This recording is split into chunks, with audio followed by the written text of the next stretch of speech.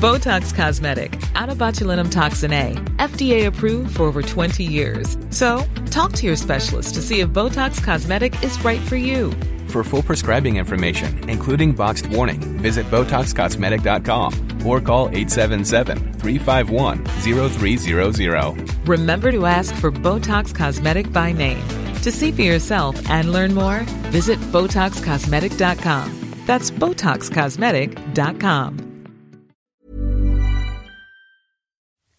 Hello, I'm Greer Jackson and welcome to Question of the Week from The Naked Scientists.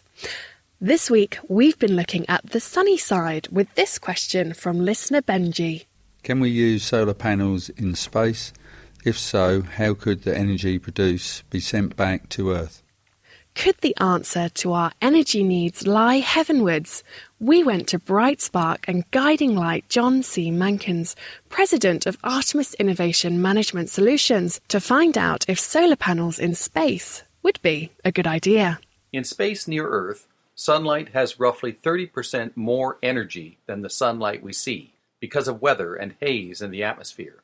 And when one adds the impact of the day-night cycle and natural changes between summer and winter, in some locations the difference between Earth-based and space-based solar power grows to a factor of 20 or more.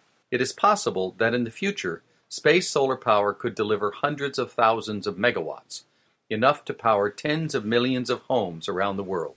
So while space may look dark to us, it actually gets more energy from sunlight without the Earth's atmosphere or pesky weather getting in the way. But how would this energy get from the solar panels back to us here on Earth? First, just as on Earth, sunlight in space will be converted into electricity by solar arrays that in turn power electronic devices that produce radio waves in what is known as the microwave region. This microwave energy is then transmitted from many thousands of small antennas, very much like thousands of musicians all playing the same note on their instruments. By orchestrating the individual transmitters, like a conductor with his baton, guiding many musicians, a coherent beam can be formed, and the converted solar energy directed to a desired location on Earth. Radio waves of this size have virtually no interaction with our atmosphere. As a result, more than 90% of the radio energy from space will reach Earth in a low-intensity but precisely pointed transmission.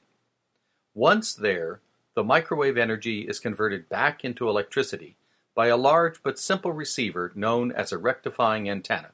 So, radio waves could be the answer in sending this energy across and could be a way to power our homes in the future.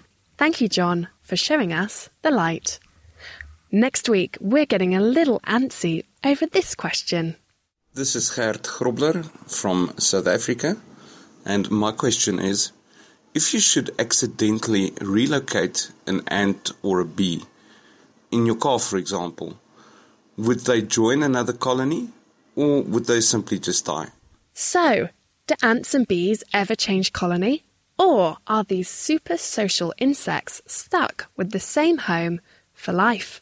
What do you think? You can post on the Naked Scientists Facebook page, tweet at Naked Scientists, email chris@thenakedscientist.com, or join the debate on our forum, thenakedscientist.com/forum. Thinking about your next career move in research and development? Then it's time to make your move to the UK. The nation that's investing £20 billion in R&D over the next 2 years. The nation that's home to 4 of the world's top research universities. The nation where great talent comes together. Visit gov.uk/great talent to see how you can work, live and move to the UK.